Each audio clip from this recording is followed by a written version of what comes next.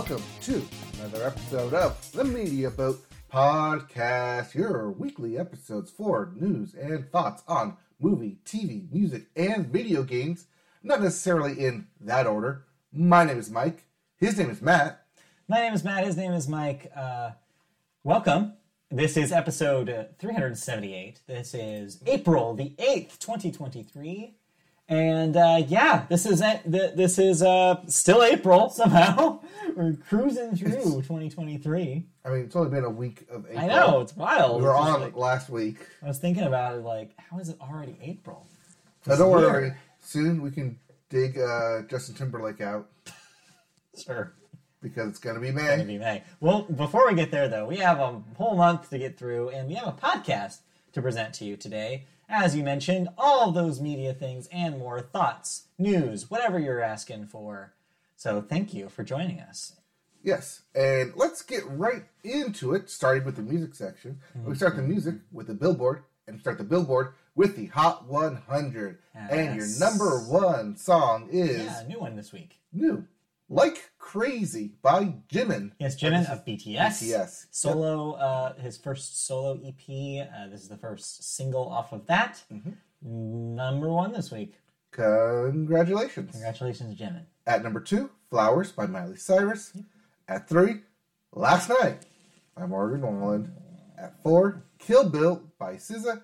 And rounding out your top 5, Creepin' by Metro Boomin, The Weeknd, and 21 Savage. Yep. So pretty much everything else just moved down a peg to let Jimin in. Yep. And then everything will move back up a peg to let Jimin out. As for your albums chart, your Billboard 200, at number 1, One Thing at a Time by Morgan Wallen. Yep. At 2, Face, EP by Jimin. Mm-hmm. Just missing out on that double number 1 slots. Just missing out. Coming in at 3, did you know that there's a tunnel under Ocean Boulevard? Yes. That's by Lana Del Rey, which we talked about. We talked about that last 2 weeks. 2 weeks ago. 2 weeks ago. Yep. At number 4, Getting Old by Luke Combs. And rounding out your top 5, SOS by SZA. Is Luke Combs getting old? No. Because he's the same age as us. Oh, no! You're young, Luke Combs. You're very young. Yes. So, I actually did start listening to that album. Okay. Because I was trying to get ready for Stagecoach because he's going to be there. Yeah. And then I stopped halfway through. Oh, no! And I never went back because I forgot I was listening to it. Are you saying that Luke Combs' material is getting old? Yes. Okay. I'm glad we had that discussion. All right, so those are your new releases. Yes, but if you don't like any of those songs... Never mind, that's your Billboard 200. But if you don't like any of those These are your new releases. These are your new releases. Got ahead of myself. Starting with Born to be Wild. Not that Born to be Wild. Okay, Born to be Wild by Anne Margaret. Mm-hmm. Multitudes by Feist. Yes, that Feist. 1, 2, 3, 4. Big Picture, or Big Picture, by Fiend Lily. Fen? Mm-hmm. Oh. A River Running to Your Heart by Fruit Bats. ... So Unknown by Jesus Peace. Creatures of the Late Afternoon by Kid Koala. Henry Street by The Tallest Man on Earth. Damn. And lastly, 72 Seasons by Metallica. That's a lot of seasons. That Metallica. Still putting out new music. Still going. Still cruising. All right. So let's cruise on over then into the news section. The news? Yes. We're going to talk about some news. Yes. And we're going to start with the Recording Academy. Yeah. Because they've announced that they are teaming up with several United Nations human rights supported global initiatives in an effort to use music to promote social justice. Hey. The multifaceted campaign will engage major artists to use their talents and platform to galvanize support for United Nations human rights goals, including advocacy for LGBTQ plus rights, gender equality, women's empowerment, climate justice, and a broad range of other human rights issues. The right here, right now. I was hoping you were going to sing it. Right here. That's what it was me singing it. Kind of. Right here, right now, right here, right now. Anyway. Yeah. The right here, right now music initiative aims to combat the human rights crisis resulting from climate change.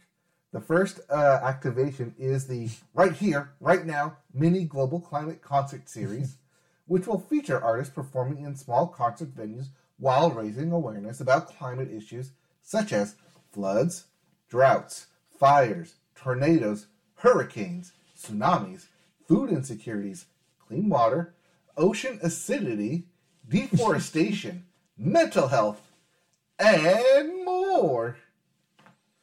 Hosted by United Nations Human Rights and the Recording Academy, the mini global climate concert series will kick off next week on April 13th at the Boulder Theater in Colorado with headliners Wesley Schultz of the Lumineers and powerhouse singer Yola. The inaugural concert, which will be filmed by Citizen Pictures for a later broadcast, Okay. in case you were wondering, is being produced by AEG Presents and supported by the University of Colorado Boulder. Makes sense. Right here, right now, Music is planning to host many global climate concerts in numerous cities on multiple continents. It's a worldwide initiative. Cool. Yeah. Why not? Let's team up for good causes. I like that. I like the vibe of it. Hopefully that'll raise some money, and hopefully people will enjoy it, and hopefully there'll be good performances out of it.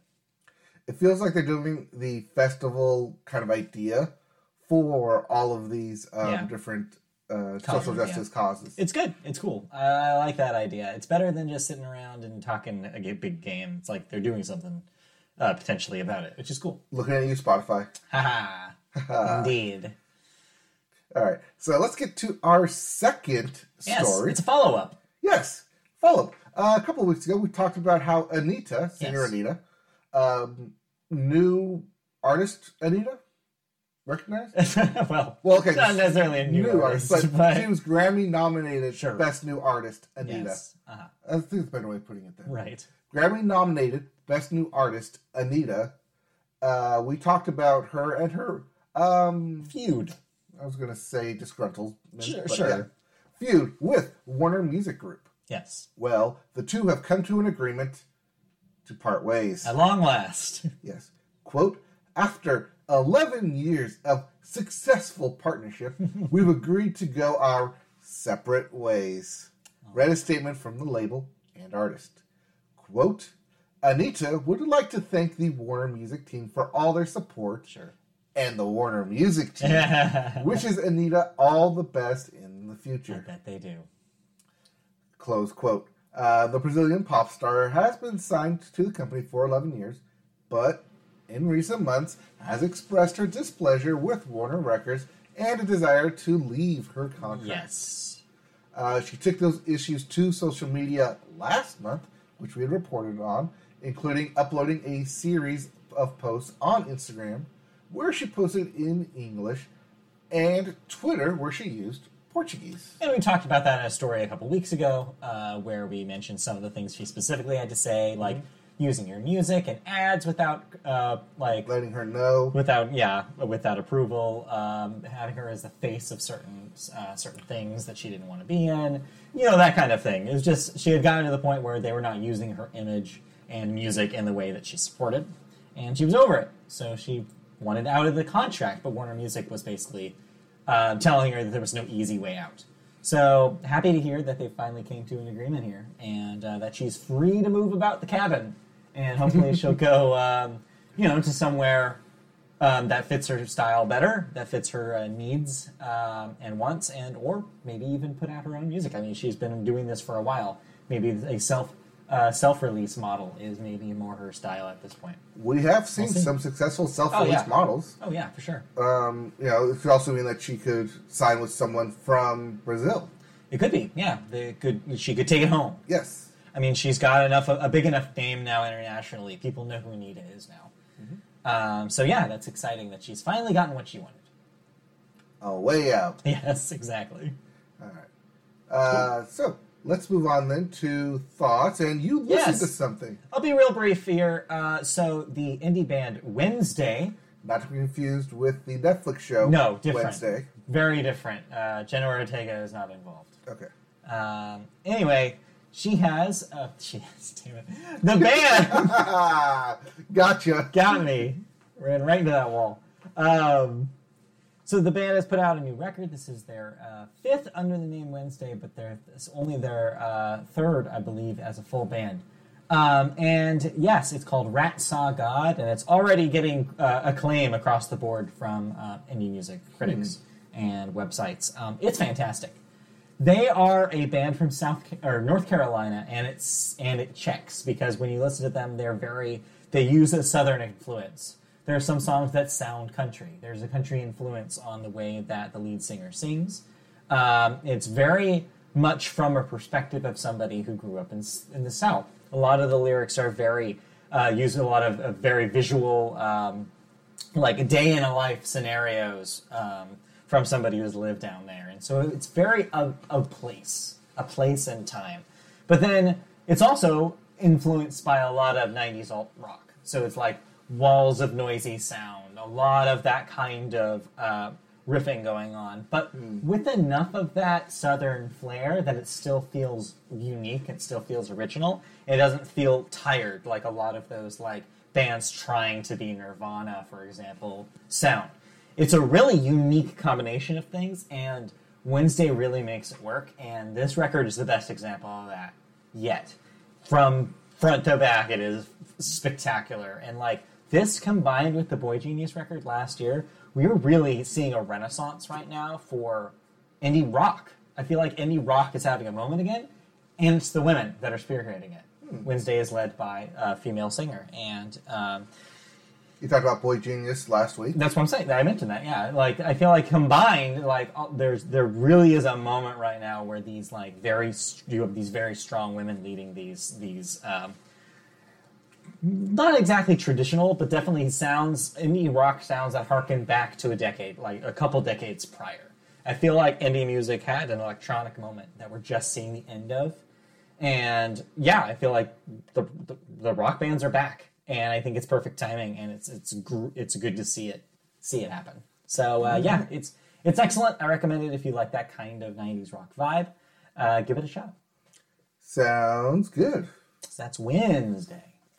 So I did listen to an album. Okay. So last month, Linkin Park released its 20th anniversary vinyl compilation of Meteora, and celebrated its 20-year anniversary. Yes.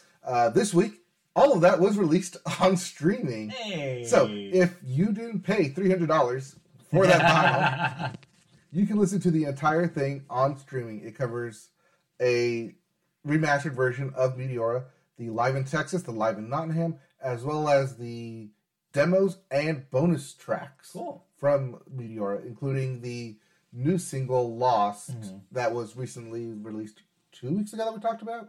Yeah. Something like that? Or not 2 weeks ago, 2 months ago, 2 or 3 months ago that we talked about. Linkin Park from the Vault. Yes.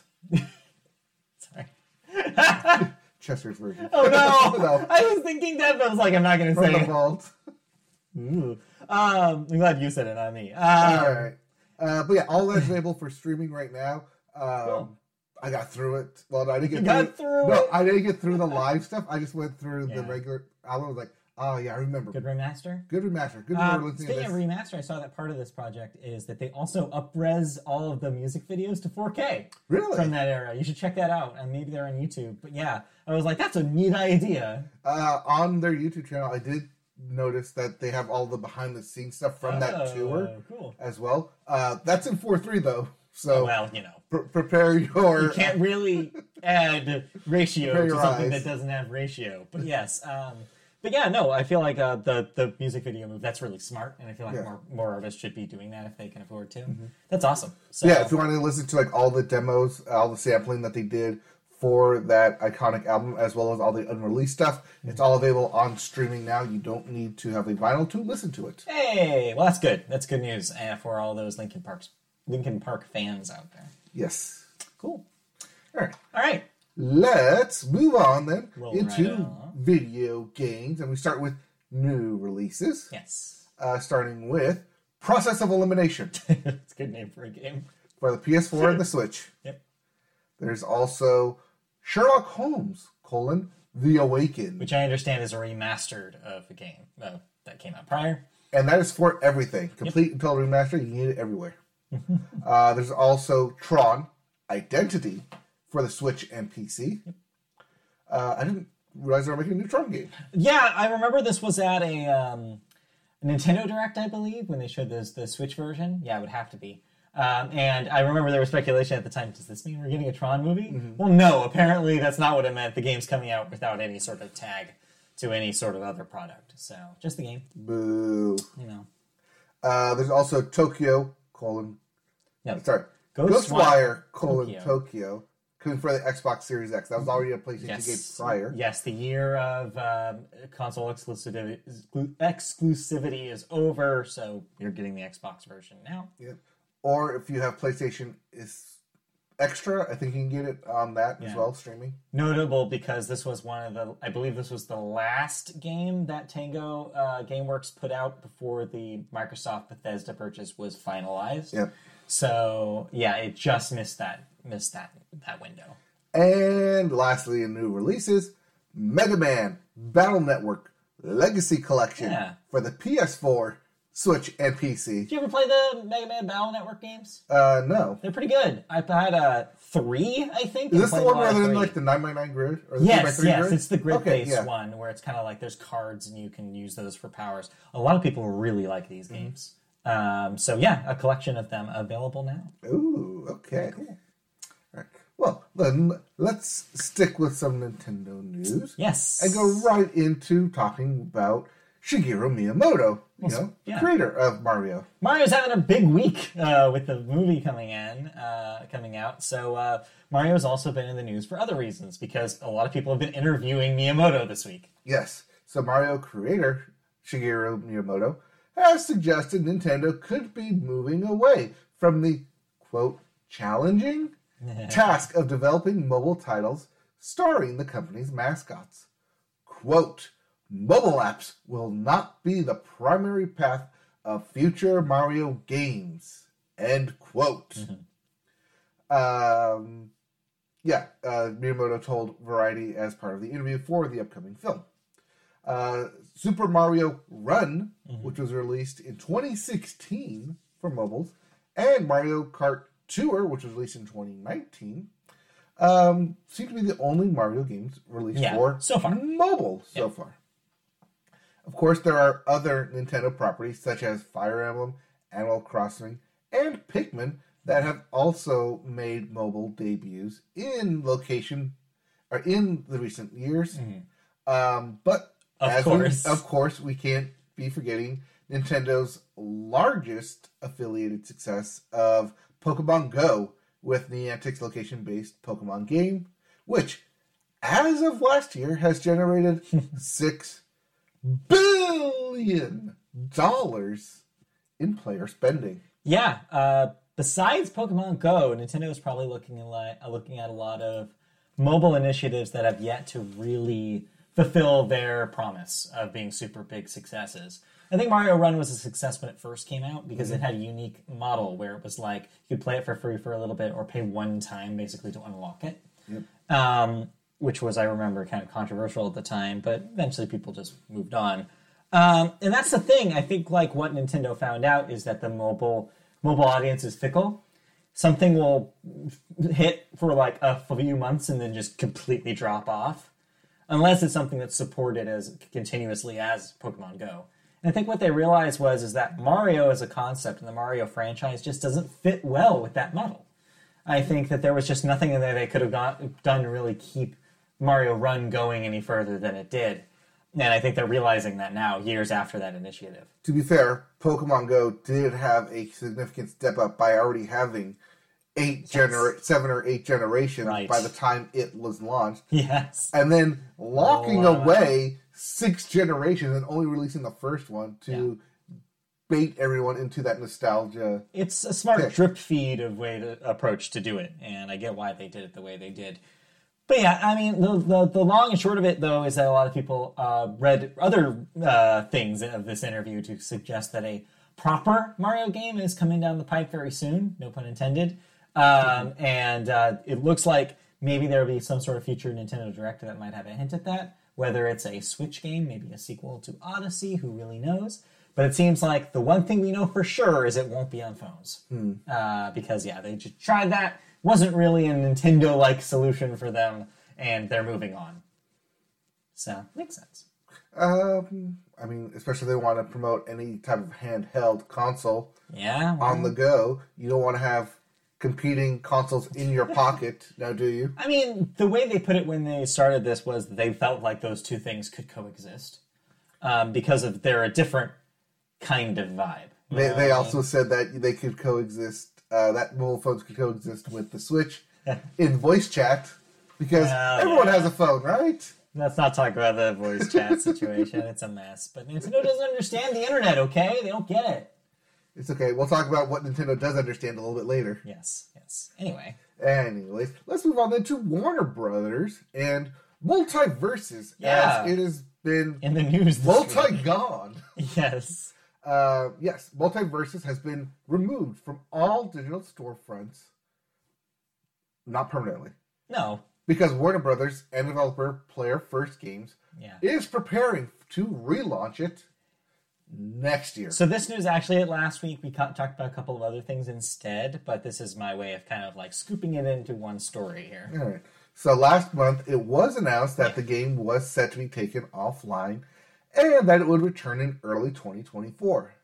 Well, on Tuesday, community manager Corey Taylor posted a message to the game's official Discord server informing players that the game has now been pulled from stores and its premium currency, Galenium, is no longer available to purchase. Quote, as of now, MultiVersus is no longer downloadable for new players and has been temporarily removed from storefronts along with Galenium. So, yeah. End quote. So what's going on here is that, and this is the story from last week, is that Warner randomly just announced one day, it's like, hey, MultiVersus beta period is over. Which a lot of people were very confused by. Because never before in the game's launch had they used that term before. That it was a beta. Everybody assumed that game was just straight up out. It was free to play.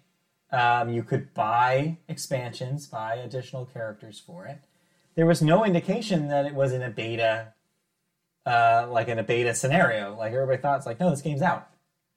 And it won the video game award last year for best fighting game. Like everybody just said, this is a product. This is a game. This is out. So everybody was kind of thrown off when they made that announcement. And yeah, now they're to the point where like, oh no, now you can't even buy it in its current state. So a lot of people are wondering like, was this their way to like secretly retool it without necessarily saying that they're fixing it because they don't want it to sound like a negative? It sounds like a crisis. Which it doesn't even seem like it was that broken to begin with. It seemed like people really enjoy that game. Yeah. So, I don't know. This is just like feels like a power move where they're just like, I don't know, we can just tell them that was a beta and that the real MultiVersus is coming out later. It just seems weird. It seems like a very strange move for a very popular game. I mean, it is a game based on Warner Brothers property, and I'm trying to think if there's any type of contract or legal like they have to remove certain characters. Things have to disappear randomly and then somehow reappear later. It's the HBO Max model. Yeah.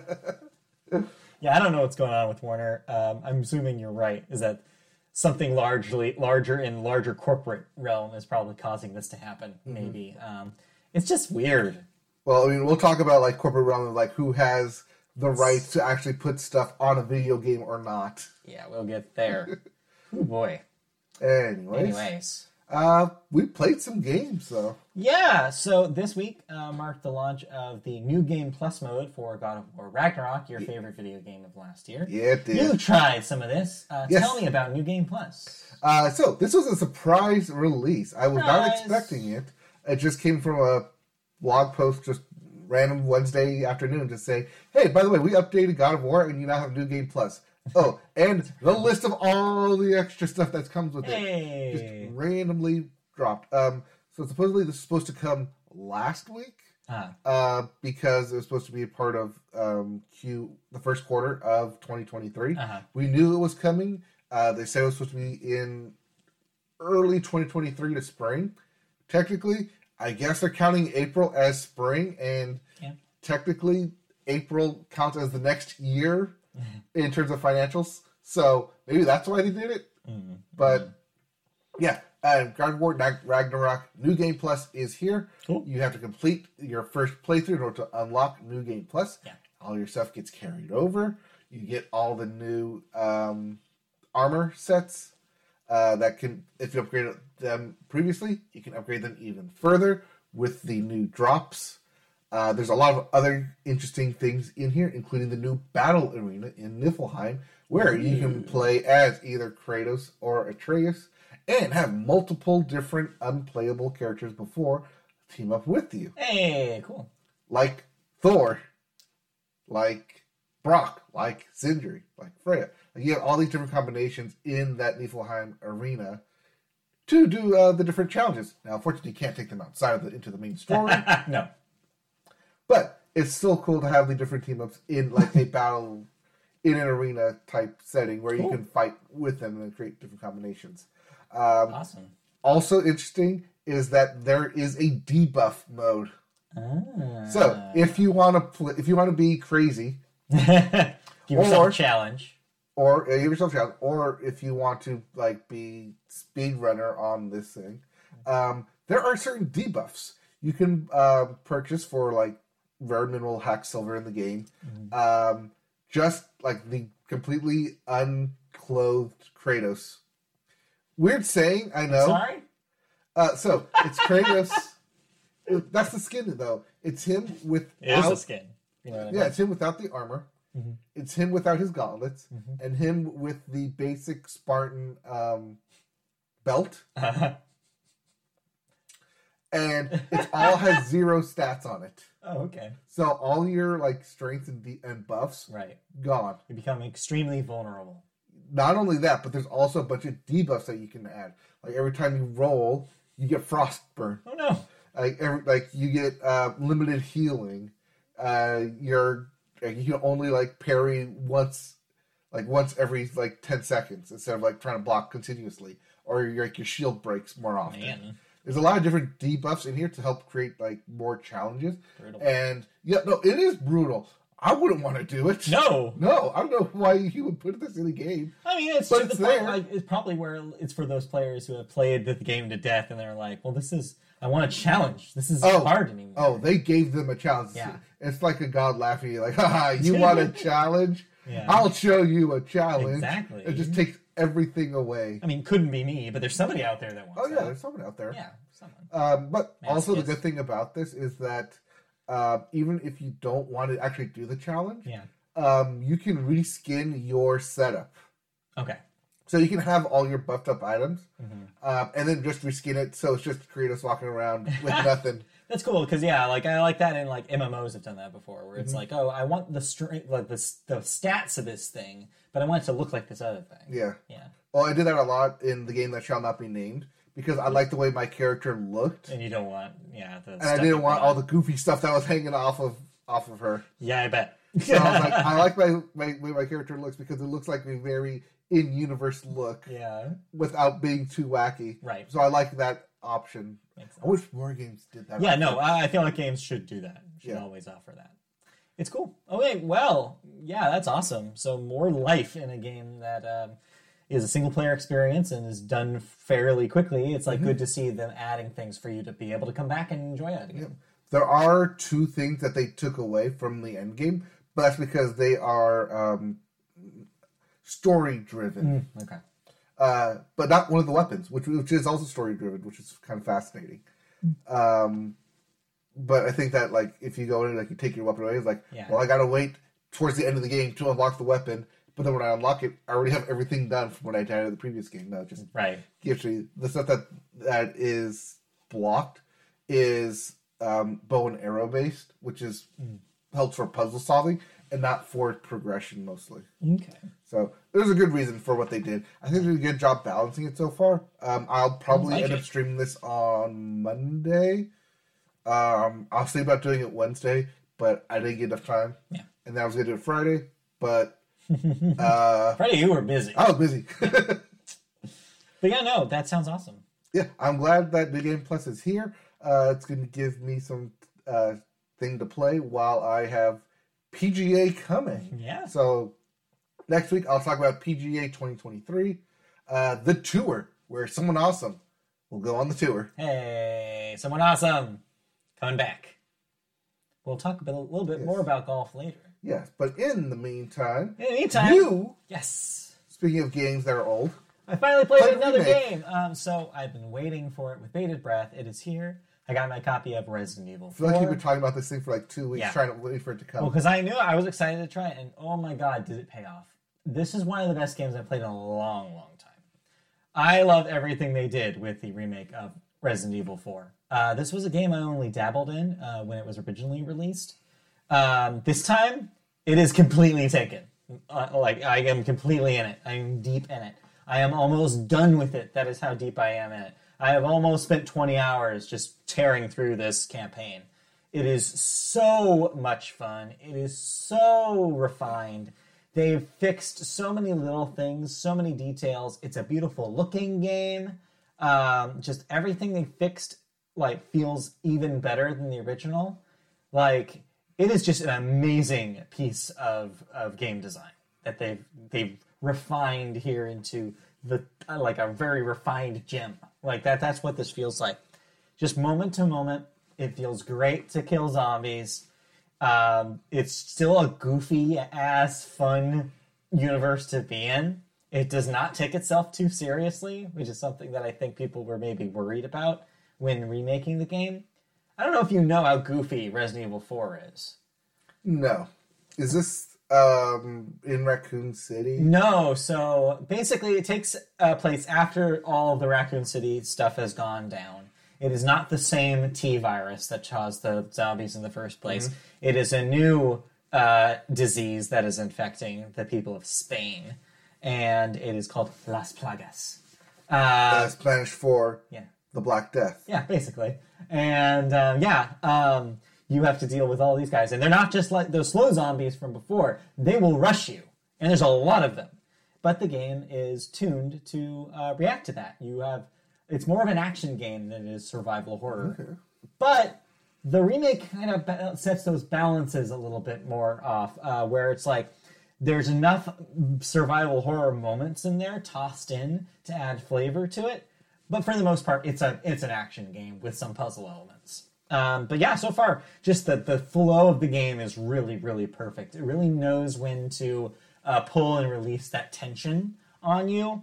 Moments of really big action moments are balanced out by now you're just going to wander around this area for a while and solve these puzzles. Look around your environment, see what these tiles need to be set to, that kind of thing. But yeah, with retaining the goofiness of the original. This is how goofy Resident Evil 4 is. There are notes around that are just put up by villagers that are just hey, can you shoot down these blue medallions that are hanging from ceilings? I hate these things. And yeah, you have to shoot down blue medallions. It's super video gamey and funny. And then there's and kill all these rats in this area while you're at it, or kill or sell these vipers, these snakes that you find in boxes sometimes. You'll just whack a box and a snake will jump at you. It's just goofy shit like that. There's a minecart level. One of the main enemies in this game is this short little Napoleon guy. But that's the wonderful part about this game, is that it's a game that looks like it would take itself fairly seriously in a franchise that's known for being, I don't know, maybe a little goofy, but fairly serious and dark and scary. And the thing but they strike such a perfect balance in 4 that it never feels too serious and it never feels too silly. It really rides that line. But it's just, I'm having a blast with it. It is one of the most pure fun video games I've played in a long time. I love upgrading my items. I love, I've just fully upgraded a pistol, and it just feels great to use. And, like, man, it just keeps getting better and better as it goes on. I'm really excited to see what they do at the end. I've already had a knife fight with the dude from a previous Resident Evil game that I wasn't anticipating. I've killed a sea serpent in a lake with some harpoons in a motorboat. Yeah, I can't imagine where it's going to go now. It's a blast. So did you play the original 4? A little bit. I dabbled in it. I got like maybe an hour or two in on the Wii version. This is better in every way. Okay. They've improved every little bit of it. Even the kind of skeevy stuff, and the like kind of weird shit that they did with Ashley, the president's daughter, who you're rescuing in this game, in the original game. That's that one. Okay, that's this one. So in the original game, she was 17. Right. She's aged up to 20 here. Okay. And she's no longer wearing a skirt, it's a skort. So no more creepy looking up her skirt while she's climbing up the ladders this time. They've basically gone on and been like, okay, anything that people would be like, this is not cool in 2023, they've adjusted. And it's better for it. I think Ashley is a better character now. They've really added some depth to her. I like their dynamic together. The characters are great. Like, the story is fun. Just what a fantastic video game. It's just, I'm having such a blast. And it's almost to the point where, like, maybe when I finish it, I might, like, try some sort of New Game Plus, because there's stuff baked into the game already that allow you to take in. It's a Resident Evil tradition to just be like, okay, you're done, then take these weapons and do it again. You mean a game that just comes automatically packaged with New Game Plus? I know, you don't have to wait for it like Sony makes you. It's wonderful. So yeah, I'm excited to play more of it, and they're going to add that Mercenaries multiplayer mode soon. Which sounds cool. Multiplayer, not MultiVersus, right? Not MultiVersus, okay. No. Although I do believe that traditionally they add characters from other Resident Evil games into those modes. Oh. So maybe is MultiVersus of sorts. So yeah, Resident Evil 4. It's good. It's as good as people said it was. Turns out. It's as good as they thought it was. Yeah, it's fantastic, and I'll probably talk about it again once I wrap it up. Okay. But that's all I played, and a little bit more of the show. I'm still not out of the minors. Like I said, Carlos Estevez is our closer, so I don't think they're going to move me up anytime soon. Unless he gets hurt or something. I'm sorry, but Charlie Sheen is Tiger Blood. Yes, exactly. Tiger Blood is keeping me from being the closer for the Angels. By the way, at the game yesterday, that guy was huge. Yeah, Carlos Estevez? Yeah, he's a big guy. Yeah, he's a big guy. He's CGI over literally everyone on that team. More intense than the always intense Matt Chapman? Oh, no, he's very intense. I can't believe Matt Chapman went to El Toro. I feel like my brain broke. Like, when I found that out. I was like, wait, are you telling me this guy's local, too? Yes, he's very intense. But I don't think they would have ever played against each other, Sandoval and Chapman, because I feel like, one, there's an age difference. Yeah. But also, two, I don't think they're in the same division. Yeah. Because we were... What division were we? I don't remember Mission's division back then. Trinity, something. Maybe. No, it doesn't sound right. Were we in the... Whatever. Who cares? Toro's orange. High school sports. Who knows? High school sports. Anyway. Speaking of high school sports. Let's move on to the second half of the show and talk about television. And we always start the television section with the Sports Corner.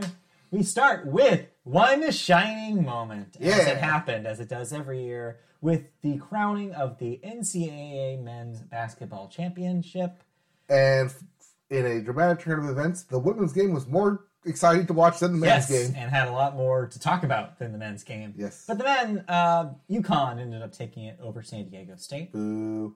Sorry, Aztecs. Congratulations. Yes, sorry, Aztecs. San Diego shed one single tear. But yeah, UConn had their shining moment. So congratulations to them. Then meanwhile, as you mentioned, the women's tournament also wrapped up with LSU taking it over Iowa in a dramatic fashion. Yes. So, the one shining moment, it happened. I feel like the one shining moments for the men's side happened a lot earlier in the tournament than it did in the finals. Yeah.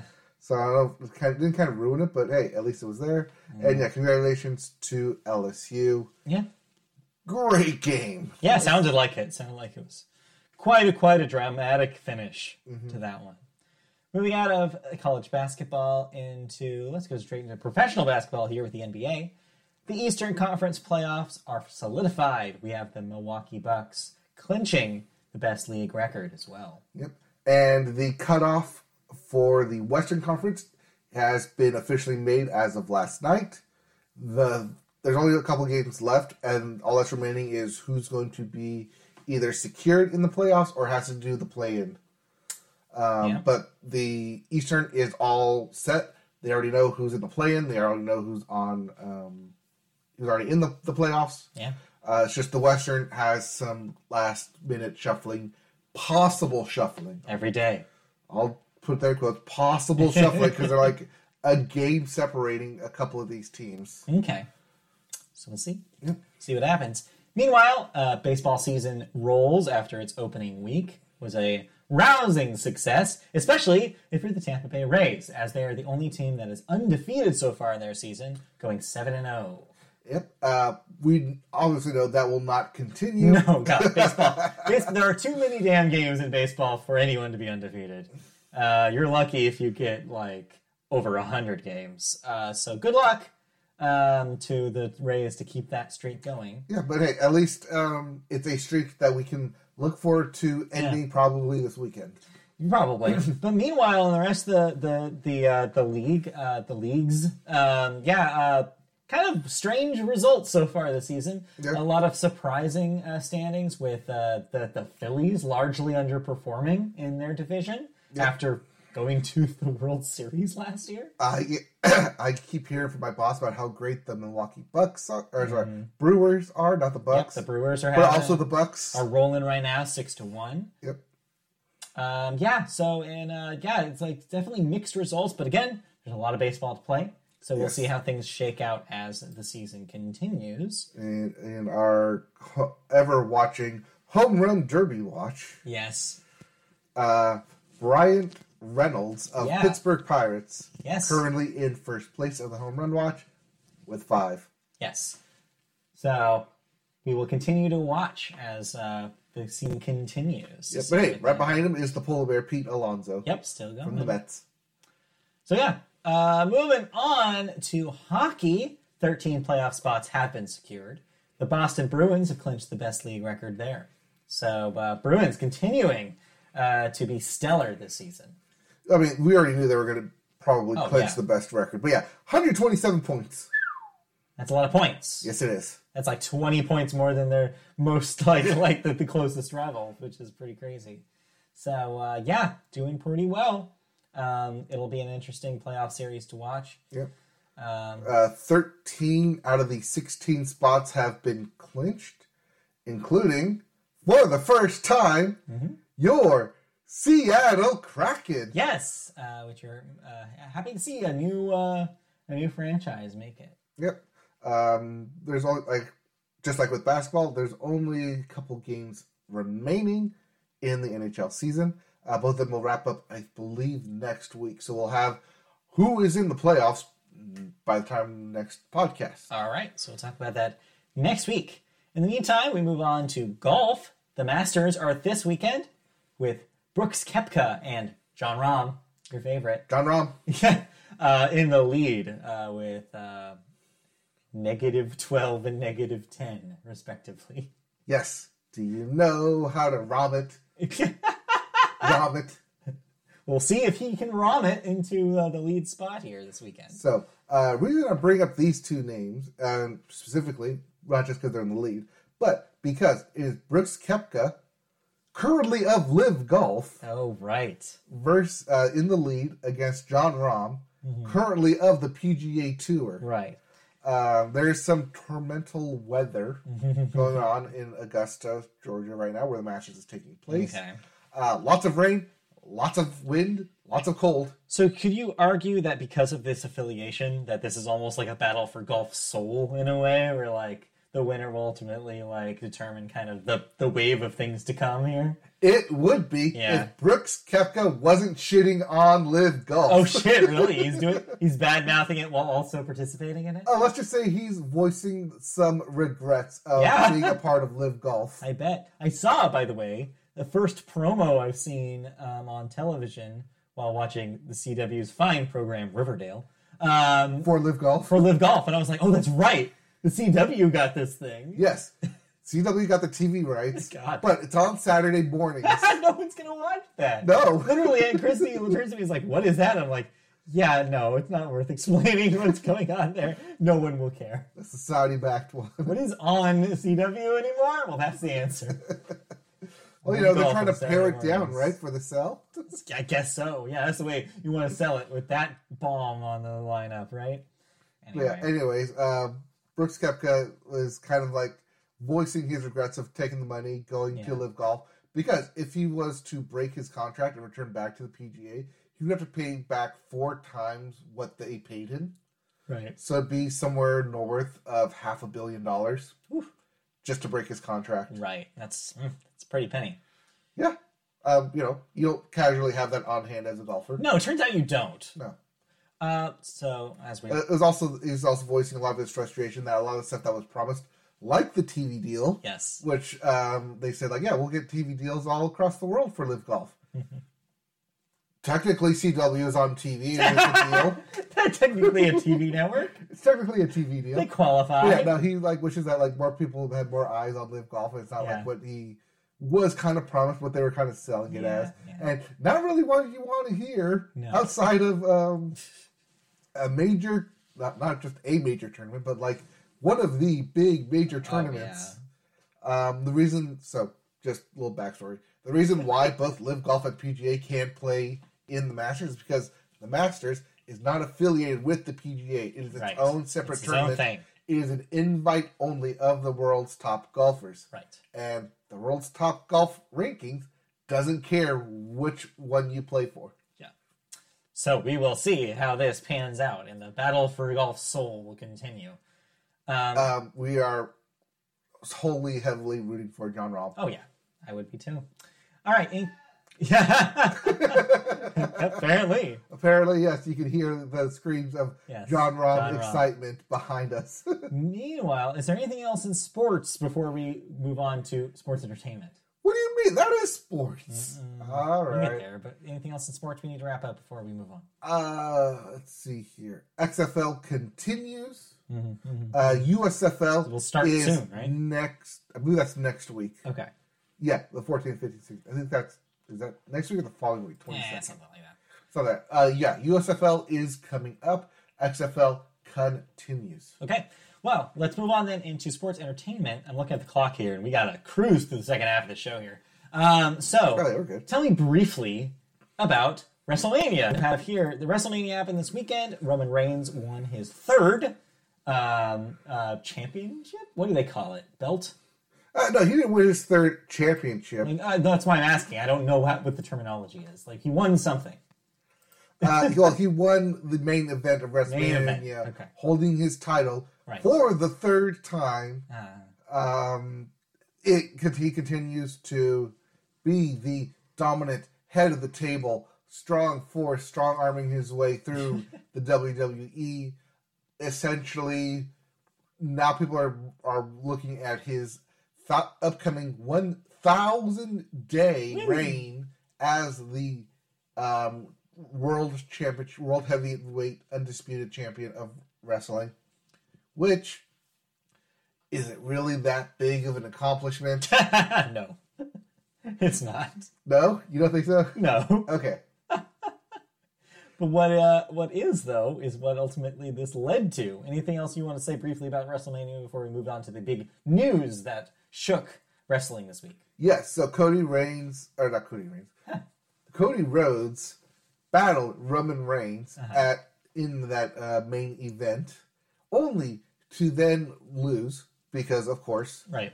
And then on Raw after WrestleMania, the Monday Night Raw event, it was Cody Rhodes and Brock Lesnar versus Roman Reigns and one of his unduly henchmen in a tag team match. Okay. Only for Brock Lesnar to put Cody Rhodes in a body bag, sweep his leg, F5 him across the ring, and walk away before the match started, essentially carting off Cody Rhodes. Jesus. So wrestling's stupid. Yeah. It really, really is. Every time I hear something, I'm just like about something that happened in a wrestling match, I'm like, wait, what's the fantasy of this world? Like, what's real and what's not? Like, I don't understand. No, it's not what's real. He's the American Nightmare. Yeah, you know. The Beast Incarnate. F5, the American Nightmare, in front of the tribal chief. F5, what does that mean? That's his move. Like, refresh?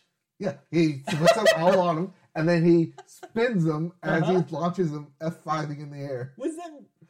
It still doesn't explain that's what that a wrestling means. move. Yes, but what does it stand for? F5ing them. Yeah, anyways, I will like never a power understand. bomb. I will never understand. That's different, though. I know, that's a thing. All the moves have different names for people. Okay. His are like F5, where he like puts them up on his shoulders and spins them. But why is it called? Why is it called F5? Well, but then his other move is like a suplex. Sure, Yeah. I know what They that call him- is. They say He's the Beast Incarnate. well, Suplex City. Yes. I've heard that. Well, and I think like these people come up with things to sell T-shirts. Yeah. Say F5 my ass. Like they're always coming up with new like slogans and different things Got to it. sell merch. And I got you looked it up, and it just says what you guys said. It doesn't say why is it it's called the F5. Because the fireman's carry. we don't have a Is it 5 firemen are carrying it? Oh, a category Category 5 from the movie Twister. Oh. Okay. Sure. It seems like there's no method to the madness. No. No. WWE though, because it's like they rebrand these people. Yeah, And yeah. we like, I'm not gonna say we're that into it, but we got into it You're during learning. 2020 when there were no sports. Right. It was our So sports we were entertainment. It was the only thing. We're starved of sports. Yeah. So we started watching it, and so we watch it once in a while, and my brother's friend is really into WrestleMania, so like we've been watching it with him even longer than that. But it's really interesting to see how they rebrand these people, and I think it's all for the merch. Oh, absolutely. It is. Yeah, they have a product. It's that for they're the selling. Yeah. Yeah. You're literally selling it. Yeah. And to progress the stories, but Yes, 1,000-day story. I will say, yeah, I think like the Twitterverse and everybody was Is up disappointed that they bring back Cody Rhodes, the American Nightmare, as the Golden Child, and then he loses in his. it up, and then they're like, "Oh, the same." By the way, he's gonna lose. Again. Of course. And But- it's like they've really beat. I mean, I don't know. Triple H should say different, but like they've really like beat the crap out of the head of the table story. Like it's 3 years, everyone's bored. Let's move on. Yes, they're not okay. done with it. They're gonna move on Yes. because we have to move on. Someday. Well, and they sold. Did you saw This is what we're That's what segueing we're into right segueing now. into right now. So yes, the purpose of talking so much about WrestleMania is because the WWE was in the news this week as well. And this will just be part of this will be the end of our sports section. Well, it's TV. Also section. kind of our first TV story. Yeah. Which is, yes, they got sold. So a few weeks ago, you were talking about rumors implying that they were about to sell to the Saudi firm. So this was at the beginning of the year when Vince McMahon came back as the chairman of the WWE, that there were rumors swirling about the possible sale of the WWE to a Saudi-backed investment group. Well, that sale did not happen, but it seemed like other negotiations were happening behind closed doors, and one of which was with the Endeavor Group, which is the owner of UFC. Mm-hmm. Well, UFC? UFC. It's funny that you mentioned Brock Lesnar. Yes. Because he's, famous for being a UFC fighter for a very long time. Well, the WWE has officially sold to the Endeavor Group.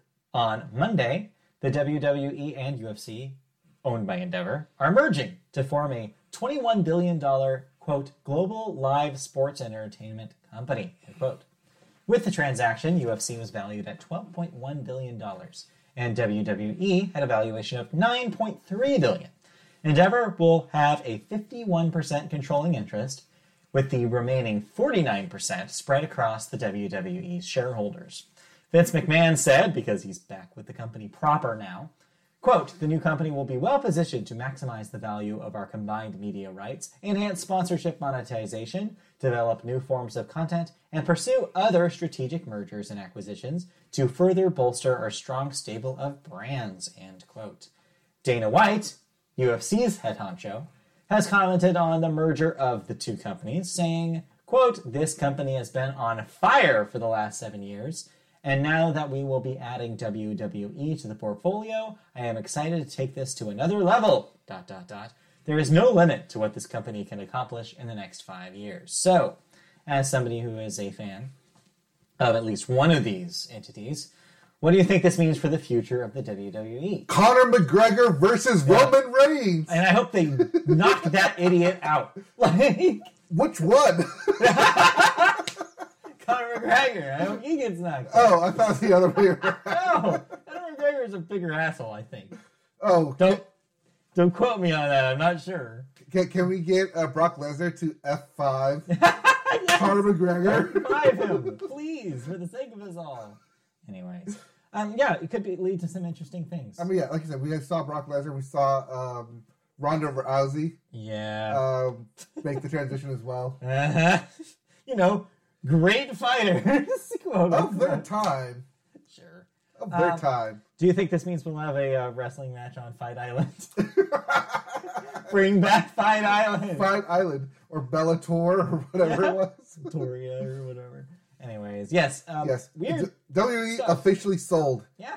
It happened. Yeah. But the worst news, of course, of all this is that, yes, it seems like Vince is back, and it doesn't seem like there's any evidence that he will leave again.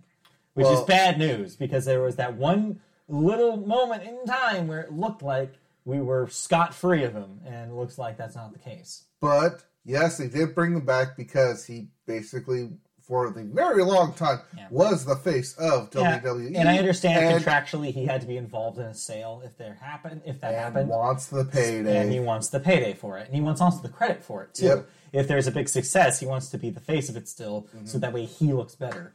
Like, let's just put it this way. There's a very fine line between Donald Trump and Vince McMahon. They're basically the same person. Like, in almost every way. So, and they're a reason why they're besties. Yes. Turns out. But yeah, I hope this scumbag gets what he deserves at some point, but looks like Donald Trump? Both, really. Oh, both, okay. Quite a week for that, huh? Yes. We're not a politics podcast, but yes.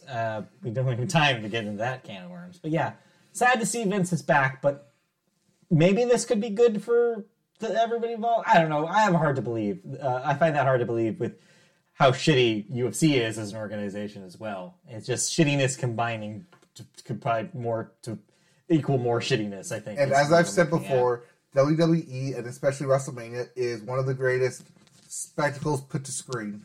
One of the greatest live spectacles. It's a spectacle for sure, in all the meaning of that word. Yes. Where it's effervescent and it dissolves very quickly. But yes, it's fun in the moment. Yes. But enough about wrestling. We got to move on. Speaking of something else that has had some troubled ears recently. Speaking of people that we not want to mention in our mouth. And yet we have to, because this week, Harry Potter's back in the news, this time on television. Well, that's why they're in the television section. Yes, specifically coming to HBO Max. The long-rumored Harry Potter series for HBO Max is on track to clear the biggest hurdle in its path. Quote, not quote, sorry, colon. A deal with the book's author, of course, J.K. Rowling, who has creative control over any use of her work. Warner Brothers is in talks with Rowling to join the project as a producer. Once she comes on board, the project is expected to look for a writer. The general idea is for each season of the potential TV series to focus on one book each, which consists of 7 novels. Warner Brothers Discovery CEO Zaslav has stressed multiple times his focus on franchises, with mining the Harry Potter IP identified as a priority. He has met several times with Rowling and is speaking up in support of the author, who has been involved in an ongoing controversy over her comments on transgender issues. So this goes hand in hand with HBO Max now gaining back, I think, the rights to the films and the Fantastic Beasts films, which are now streaming on HBO Max. This is just frustrating because it's like didn't they learn anything over the last few years of discourse? It's like, no, we want, like, the ideal situation here is to enjoy a Harry Potter that is untainted by Rowling. The only thing is that so much of her is in its DNA that's very hard to dissect that away. Well, it's also the contract of that she must be involved in anything related to it. Yeah, so they're really caught. But the thing is the worst part about this is Zaslav doesn't care. He's supporting her here and wants her to actively be involved in the project if it goes through. I wonder if that's what they're kind of negotiating, is a morality clause. I don't know, because at this point, if they cared about that shit, I don't think they'd be doing it. Well, they have to have her on board through to the first season. Now, if they, for any reason, kick her off for post second, for third, fourth seasons, I don't see it happening. Yeah, I think if she's involved, she's involved in the. I think she's involved in the long run if this happens, because Zaslav clearly says he's interested in having her on the project. He wants that Harry Potter IP. That's all he wants. He doesn't care about. Doesn't seem like that's how the story is written, though. It says that he supports her, which means that that's not something he's not willing to just drop her off, without necessarily using her on the project proper. I think that's the thing here is that... but he's doing the lip service to get her to sign. He does not care. I think that you're wrong. I think that he does not care about the public perception.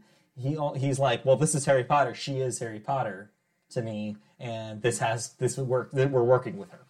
I don't think that's he doesn't see it as a question.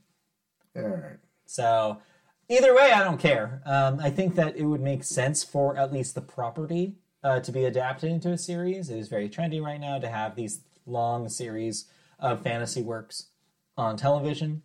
Especially if they want it on whatever HBO Max gets turned into. It's a lucrative IP to get. I get why they're doing it, but Jesus Christ, not now. Like, I feel like this is the worst timing that they could have for this, and that's a major hurdle that they still have not overcome. And I don't think they will. I think this little thing will launch, and I think we'll have a similar discussion that we did with the video game. Before anyone's saying it's too soon, by the time this thing even comes out, at the earliest, it'll be 25 years since the first film. It's just frustrating. Yes, I realize that, but still, I just don't just move on. Just do something else. It's tainted. The IP is tainted. It's over. Well, see, that's the good thing about the video game, is that they actually mentioned in the game there are other schools that they could do. Yeah, but that's the thing, though. That's not what I'm saying. The entire IP is tainted, is what I'm saying. The entire IP. Just move on. Adapt something else. We're done. We've moved on. Just stop trying to deal with it with this person who's obviously terrible. More wizards everywhere else. There are other magic Space franchises. Wizards? There's other magic franchises. Space Wizards. Yeah. Adapt a book about space wizards into a television show. That sounds way cooler. Yeah. Space wizards. A little green space wizard. Yes, let's do it. Let's move on. Yes. Anyways, that's it for television. Did we watch any television this week? Apparently not. Oh, no. We watched stuff. Just nothing new. Okay, yeah. Love is Blind had its last 3 proper episodes released on Friday. However, they will be doing a live reunion of Love is Blind. Yeah. I want to say that's next week. It's either the 14th or the 16th. I forget what it said on Netflix. Okay. But yeah, next week will be a live reunion. And good thing Netflix didn't waste their first-time live event on this. Exactly. And instead wasted it on the Chris Rock one. Wasted it. For sure. The only thing we watched this week, just quick, I'll mention this quickly. Season 7 of Riverdale started, as I mentioned on the CW. It's still batshit insane. Is this its final season? Its final season. They did a time jump backwards. They are in the 1950s. It is 1955. They are high school juniors again. Wait. I thought it was supposed to be contemporary. The multiverse still exists. In Riverdale? Yes. What? There still is a way where they could return to their current timeline. Everything that's happened is still referenced in the first episode. It's just that the rest of the characters don't know this has happened because they just are in the 50s without knowledge of anything that's happened elsewhere in the series. But the audience knows, and at least one character in the show knows, at least in the first episode, potentially one going forward. There's angels. They're still waiting for a meteor to fly by. There's still time travel and dimension jumping explosions and serial killers, and it's still absolutely insane. You lost me on. They're 6 years into this. Yes. So in theory, they'd be at least, Yes. at minimum, 2 years out of high school, Oh yeah, no. and they're going back Yes. into high school. We're supposed to believe that these adults are juniors in high school. Yes. It's amazing. Just it is an incredible Like, show. does everyone see them as themselves, or just as the high school version of them? Everybody sees them as high schoolers. Yeah. 1955. 1950. Yeah, It's crazy. it's ridiculous. I'm excited to see what they do. I'm glad that's ending. I'm excited to see how they wrap It's it okay. up. I can't really speak because I was very invested in Marvel's Agents of Sure. S.H.I.E.L.D. Yes, which also went off. And the that rails. also went super off the rails and super comic booky in all the weird ways. Yeah. So looking forward to see how they wrap that up. Let's move on. Cancellations and renewals. All right, what am I no longer watching? Well, you'd be happy to know that your show that you talked about last week, The Big Door Prize, will be being renewed for a second season on Apple TV+. That makes me curious as to what they're going to do for the end. Who knows? Next up, Showtime has canceled Ziwa, I believe. Canceled after 2 seasons. The Resident, canceled after 6 seasons on Fox. Sex/Life, canceled after 2 seasons on Netflix. And then we have some deaths. Judy Farrell, age 84, was an actress in MASH and TV writer for Port Charles. Bill Butler, age 101, a cinematographer, worked on Jaws, Grease, and Rockies 2 through 4. But not the original. Not the original. But yeah, all the remaining Rockies. Jeez, 101. Yeah. Long life. And then Norman Reynolds, age 89, production designer for Star Wars Episodes 4 through 6, Raiders of the Lost Ark, and won Oscars in 1978 and 1982. He was Lucasfilm's in-house production designer. Sounds like it. Yeah, definitely made a visual impact on culture Yes. with how important those movies were at the time and just how they affected the look of sci-fi movies going forward. Mm-hmm. Definitely a storied career. One that you don't have, I don't remember his name. So remember we had heard a few weeks ago that the members of S Club 7 were going to reunite and have a reunion tour. Yes, you mentioned this. So, unfortunately, right before this is set to happen, one of the original S Club 7 members has passed. Oh. At a very young age, at 48. So that was sad news that hit, I believe, yesterday. So yeah, I don't know. It's a weird one, especially weird timing. All right, let's move on to the next section here, which is movies. And we start the movies with the weekend box office numbers. All right. We start with... Oh, right there. Paul Cattermole. Cattermole. There he is.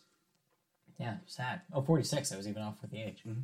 All right, start with the box office. And number 1 this week is Dungeons & Dragons, Honor Among Thieves, which debuted to $37 million.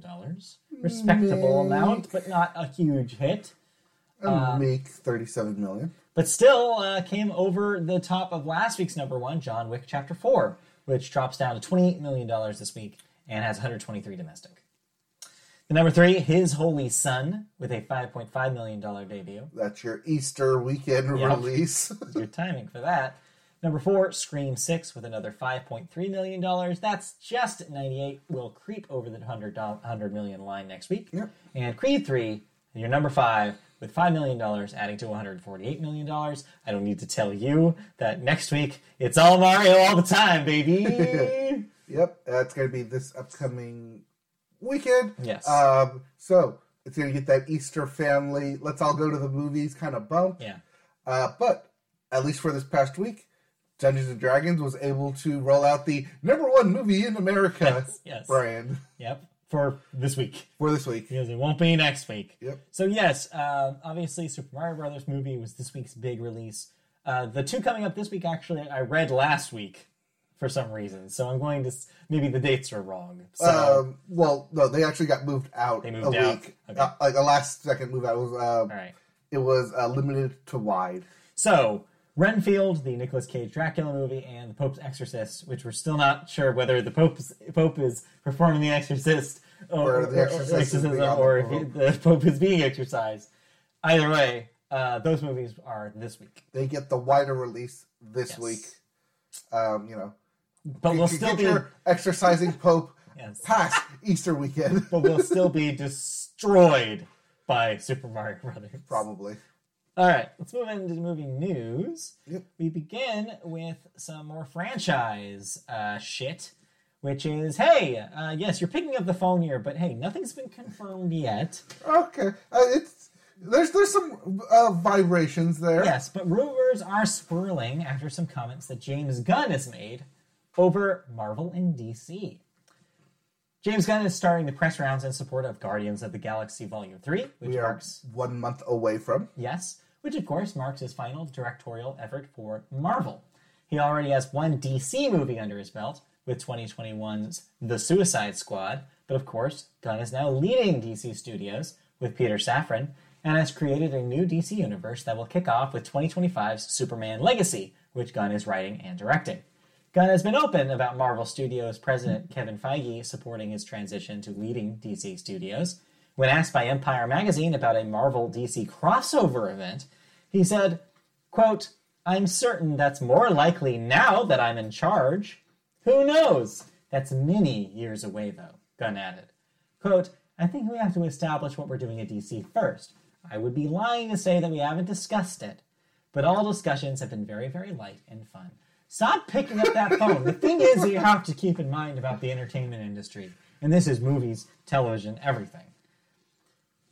People are always talking about everything. You just always assume that if you thought of it, an executive thought of it first and has had that conversation. Or if you thought of it, an executive will claim to have thought of it first. So I don't put any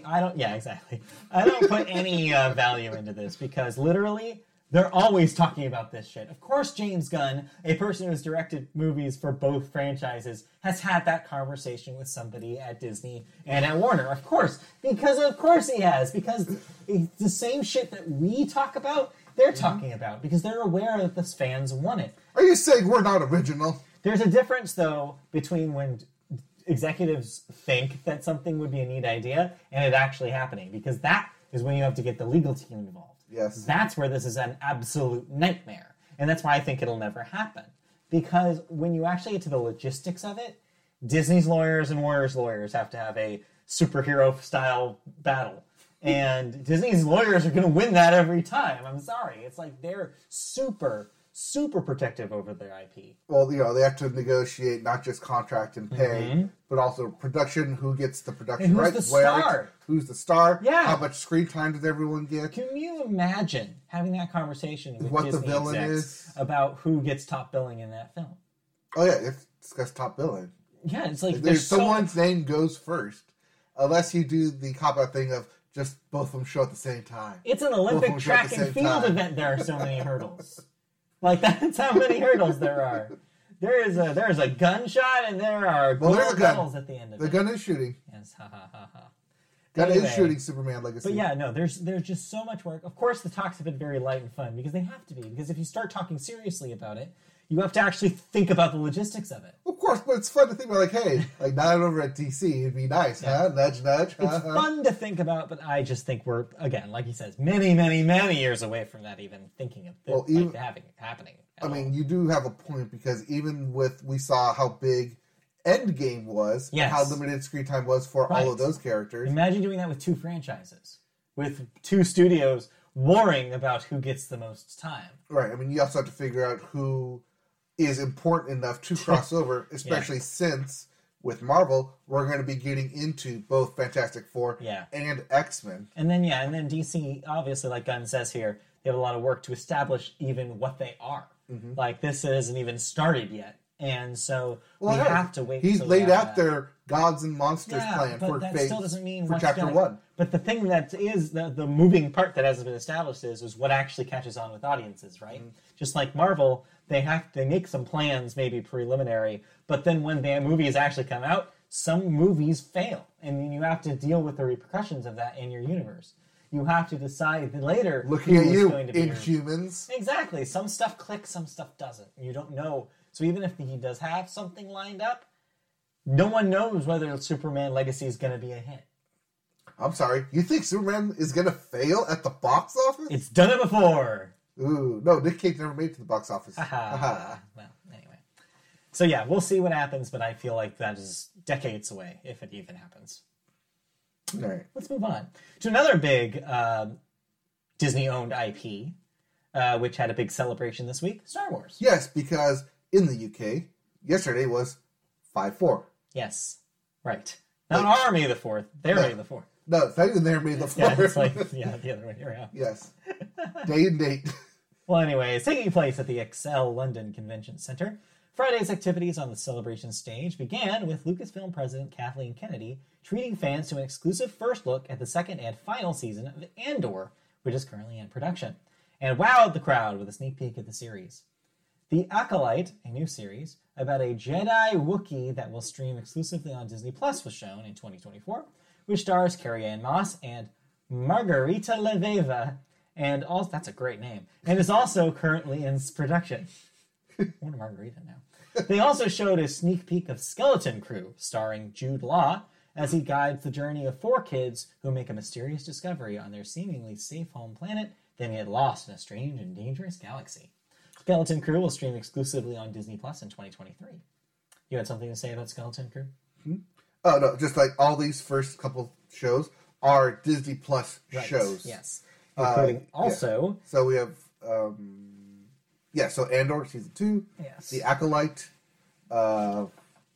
Skeleton Crew, and then this new one, well, that one that we knew, Ahsoka. Yes. Jon Favreau and Dave Filoni announced Ahsoka, starring Rosario Dawson in the title role, will premiere on Disney Plus in August 2023. Now, that's a film, though, series, right? That is a series. Oh, that is also a series. That is also a series. Okay. That is following Rosario Dawson's appearance as Ahsoka in Mandalorian Season 2. Right. And then came the films. The event ended with Kennedy revealing 3 new movies. Yes. The first by James Mangold, who directed Logan, about the first Jedi to wield the Force. Then the second by, didn't we just talk about this last week? Dave Filoni, about the escalating war between the Imperial Remnant and the fledgling New Republic. And then lastly, a film by director Sharmeen Obaid Chinoy, who was responsible for the series Ms. Marvel, about rebuilding the new Jedi Order, and with Daisy Ridley set to return as Rey. Yes. So that was the big exciting biggest news, I think, is having Rey's character come back. Otherwise, some exciting projects that may or may not get canceled 2 years later. Yes. Notice that noticeably absent from this announcement was Taika Waititi's. Or Rian Johnson. Well, we already talked about Rian Johnson. Stuff was being delayed. Right. As well as Kevin Feige's thing was being delayed. And the Rogue Squadron from Patty Jenkins was officially canceled. Right. So So this is what took place of those 3 projects. Yes. So but I think that another good thing here is, congratulations Dave Filoni getting another upgrade. And congratulations to Daisy Ridley for coming back. Yes, hey. So, anything else in the Star Wars celebration we should mention? That was pretty much the biggest stuff. That was the biggest thing. Depending on which kind of discourse you were looking at, you were either very happy or very upset that Daisy Ridley was back. I mean, she did a good job in those movies. She did the best with what she was handed. I really liked her in Last Jedi. Well, no, it's not that. It's that if Daisy Ridley is going to be leading the new Jedi Academy, people are upset. It's like, why didn't Luke Skywalker just do that? Well, because he's not... He didn't survive, right? Well, no, because he tried and he failed. Well, that too. Yeah. But they're forgetting that he literally tried and literally failed because he couldn't overcome his own hubris. Isn't that the whole plot of him in the new trilogy? Is that he has to face his past and all the shit that he was unable to live up to the legacy of being Luke Skywalker. Right, and that doesn't mean, again, we're criticizing fans who don't understand dramatic arcs for characters. But literally, there's opportunity here where Daisy Ridley could also have challenges. It's not like she's going to go in and be awesome at it. We don't know that for sure. But one thing we could probably confirm, One of her students? Probably be Lil Grogu. Because, of course. Because everything has to come Yes, together. everything has to connect. Yeah, well, anyway. And we know that that he will at least live to be 700 years old. So this is taking place 15 years after Rise of the Skywalker. Okay. Or yeah, Rise of Skywalker. Yeah. So, he should have a voice, probably, maybe. Hopefully. Is it just Frank Oz? I hope it is. That'd be great. Let's do it. All right, anyway. Enough about Star Wars. Anything else in movie news before we wrap up? There's a bunch of new trailers released. Barbie trailer. Yeah, Barbie trailer was released. Huge rifts this week. Yes. It's okay. Yeah. It's okay. Also, I didn't realize it's a Lego movie scenario happening. Where they're in their humans own and there's toys. Yeah. And then the first trailer for Blue Beetle was released for DC's upcoming film. Sure. It's definitely a superhero movie. Yep. They still make those. Yeah. Turns out. And then the new trailer for Indiana Jones and the Dial of Destiny was released. Yeah. That thing looks like it definitely got reworked between trailers. Oh, yeah. They're working on that thing.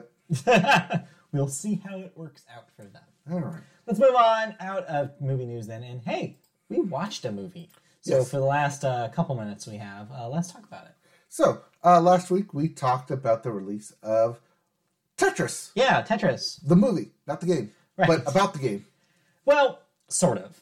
So this podcast, we've been talking, kind of jumping hints about the legal trouble about who owns stuff, how to get contracts, how to get out of contracts, pricing, all that stuff. So one of the most infamous stories in the video game world about ownership and struggles to figure out who owns what and rights and international rights and all that stuff. One of the most infamous stories, of course, is the story of Tetris. In my opinion, the best video game of all time. I mean, we did do a bracket where we said, outside of individual franchises, Tetris is the best video game of all time. We did that. So the story of Tetris is an interesting one. Like it always has been. It was created in the USSR by someone who could not actually own it because of the way that the government was run at the time. And so rights had to be discussed basically with that company that he worked for and not him. He was like partial to some of the discussions, but he could not necessarily make money off of it at the time, and nor could he hand over the rights himself. He didn't own it. The government did in a lot of ways. And so Tetris, the film, is a slightly fictionalized, but mostly based on real events, telling of the story of both the creation, the ownership of Tetris, and more specifically, the negotiation of the rights to distribute Tetris internationally by Hank Rogers, a American / what is he? Turkish? No, not Turkish. Dutch. Yes, Dutch. An individual who was known for kind of being an interesting, eccentric businessman who had a lot of feet in a lot of different countries, a lot of different businesses, and a lot of pots. Yeah. So the movie opens with him working for a developer called Bulletproof Software, a real developer who did actually make NES games at the time. He encounters at CES 1988, encounters Tetris, a version of Tetris not distributed at the time, but basically being demoed for a potential distributor. And that's what happens at these, or what happened, I guess you could say, at these trade shows, predating E3 by years, where you would show a game that has yet to have international distribution, be like, hey, do you want to distribute our game? But the thing is, as the movie later discovers, and Hank Rogers also later discovers, that wasn't even supposed to be there. They didn't have the right to distribute that at that show floor. And the rest of the movie is about the adventure of going back and forth between countries, negotiating with Nintendo in Japan, negotiating with the USSR government, getting in trouble with the government, and the many trials and tribulations it took to get Tetris on Game Boy in the United States. So a lot of what goes on in the movie, and a lot of what I really liked about it, is the legal doctrines but simplified so that everyone can understand it, but also it moves at such a fast pace that it's like, yes, we need you to understand this because we need to move on to what actually it means. Yeah. A lot of the contract negotiations, there's definitely the scene where the Russian president for Elrog was running back and forth between rooms. I doubt that actually happened, but it's a great visual of it's a neat visual of like picking up phones and like trying to like coordinate talks. So how much of the story did you know going into this? About 50%, I would say. A lot of it was like, okay, I don't know the actual players, but I've read stories of like this happening and this happening, and like trying to get like specific publishing rights and why they had to rename or redefine what a video game is compared to what a computer is. So I recommend wholeheartedly a book called Game Over. It's a video game history book that's mostly about Nintendo, but does have a chapter about the Tetris situation and what really went down. I read this a few years back, and so I basically knew coming into this most of what happened in real life. And that's the interesting thing about this movie. So obviously, it's a movie. And they take a lot of liberties and play up dramatic effect. You have to make it a little bit more dramatic. Not to say that this stuff didn't happen, because largely this stuff did happen. But they do take liberties in some of the more, like, extreme it's just parts of the movie. There was no car chases, I'm sure. I'm sure there were no, like, I don't think that anybody got beat up by government thugs as much as we'd love to believe that was true. And they've done interviews with Hank Rogers, who, by the way, him and Tetris creator Alexei Fedotov are still alive and still doing interviews. And they both basically said in the week moving up to this release, which was basically like, yeah, no, we knew that they were going to dramatize our experiences, and we said that was okay. We know well, you have to make movies, and we didn't have a problem with it. So at least they were game. No pun intended. Pun intended. But yeah, but some of the stuff, I feel like some of the dramatizations worked. I think that overall, once you get into Act 2, I do think that pacing really speeds up, and you have a really interesting, gripping kind of back and forth. I think Act 1's not super strong for me. I think it started a little wobbly. Act 1, it starts wobbly because it needs to set up all the different players, and it kind of bounces you around. But it does so in quite a quick succession, though. Yeah, and then Act 3 I thought was just kind of silly. Yeah. So, I mean, again, and really I think your enjoyment of this movie will depend on how much of this is a, wow, I didn't know that happened moment you have with it. For me, I didn't have that at all, basically. And so maybe me going into it is not exactly everybody's experience. I am curious about what somebody with zero knowledge would think about it, because there are moments where, like, okay, yeah, this is a gripping thriller. I can see why they sold this on that idea. But it's not there are things about it that I didn't love. The number one thing is you don't need the pixel art video game shit smeared all over it. You don't. The level 1, level 2, level 3. Yeah, you don't need those framing devices. You don't need the pixelization of when something happens, like when the cars run into other cars. Oh, at the end. It's I thought that was dumb. Yeah. I get why they do it, because to the average viewer, it's like, hey, video games! Yes. This is what we do when we're talking about video games. You need to see pixels. No, you don't. We're to the point now, I think, that you can just tell a story about video games and have it just be as interesting as, something like The Big Short. I don't know. We're just getting into the world of where video games themselves can make interesting movies. In fact, I mentioned The Big Short, and that actually brings up, so I watched this with Christy, and Christy's first comment after watching 10 minutes of it was like, wow, they really love Adam McKay, don't they?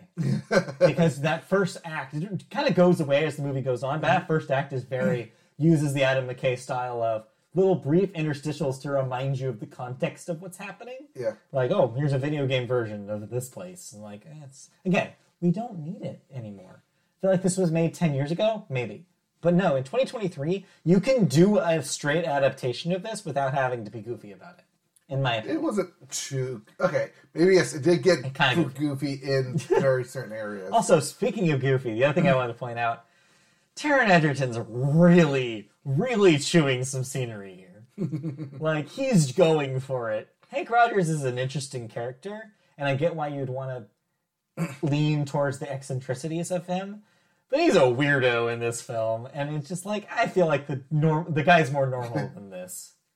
I just didn't buy it. I didn't really buy it. But the fun part for me was seeing all these people, real life people that I know just from reading, and like seeing pictures of them in real life. Like former owner of the Seattle Mariners, Howard Lincoln, is all over this. I love his depiction in this film, especially the line where he says that he fucking hates Atari. Mm-hmm.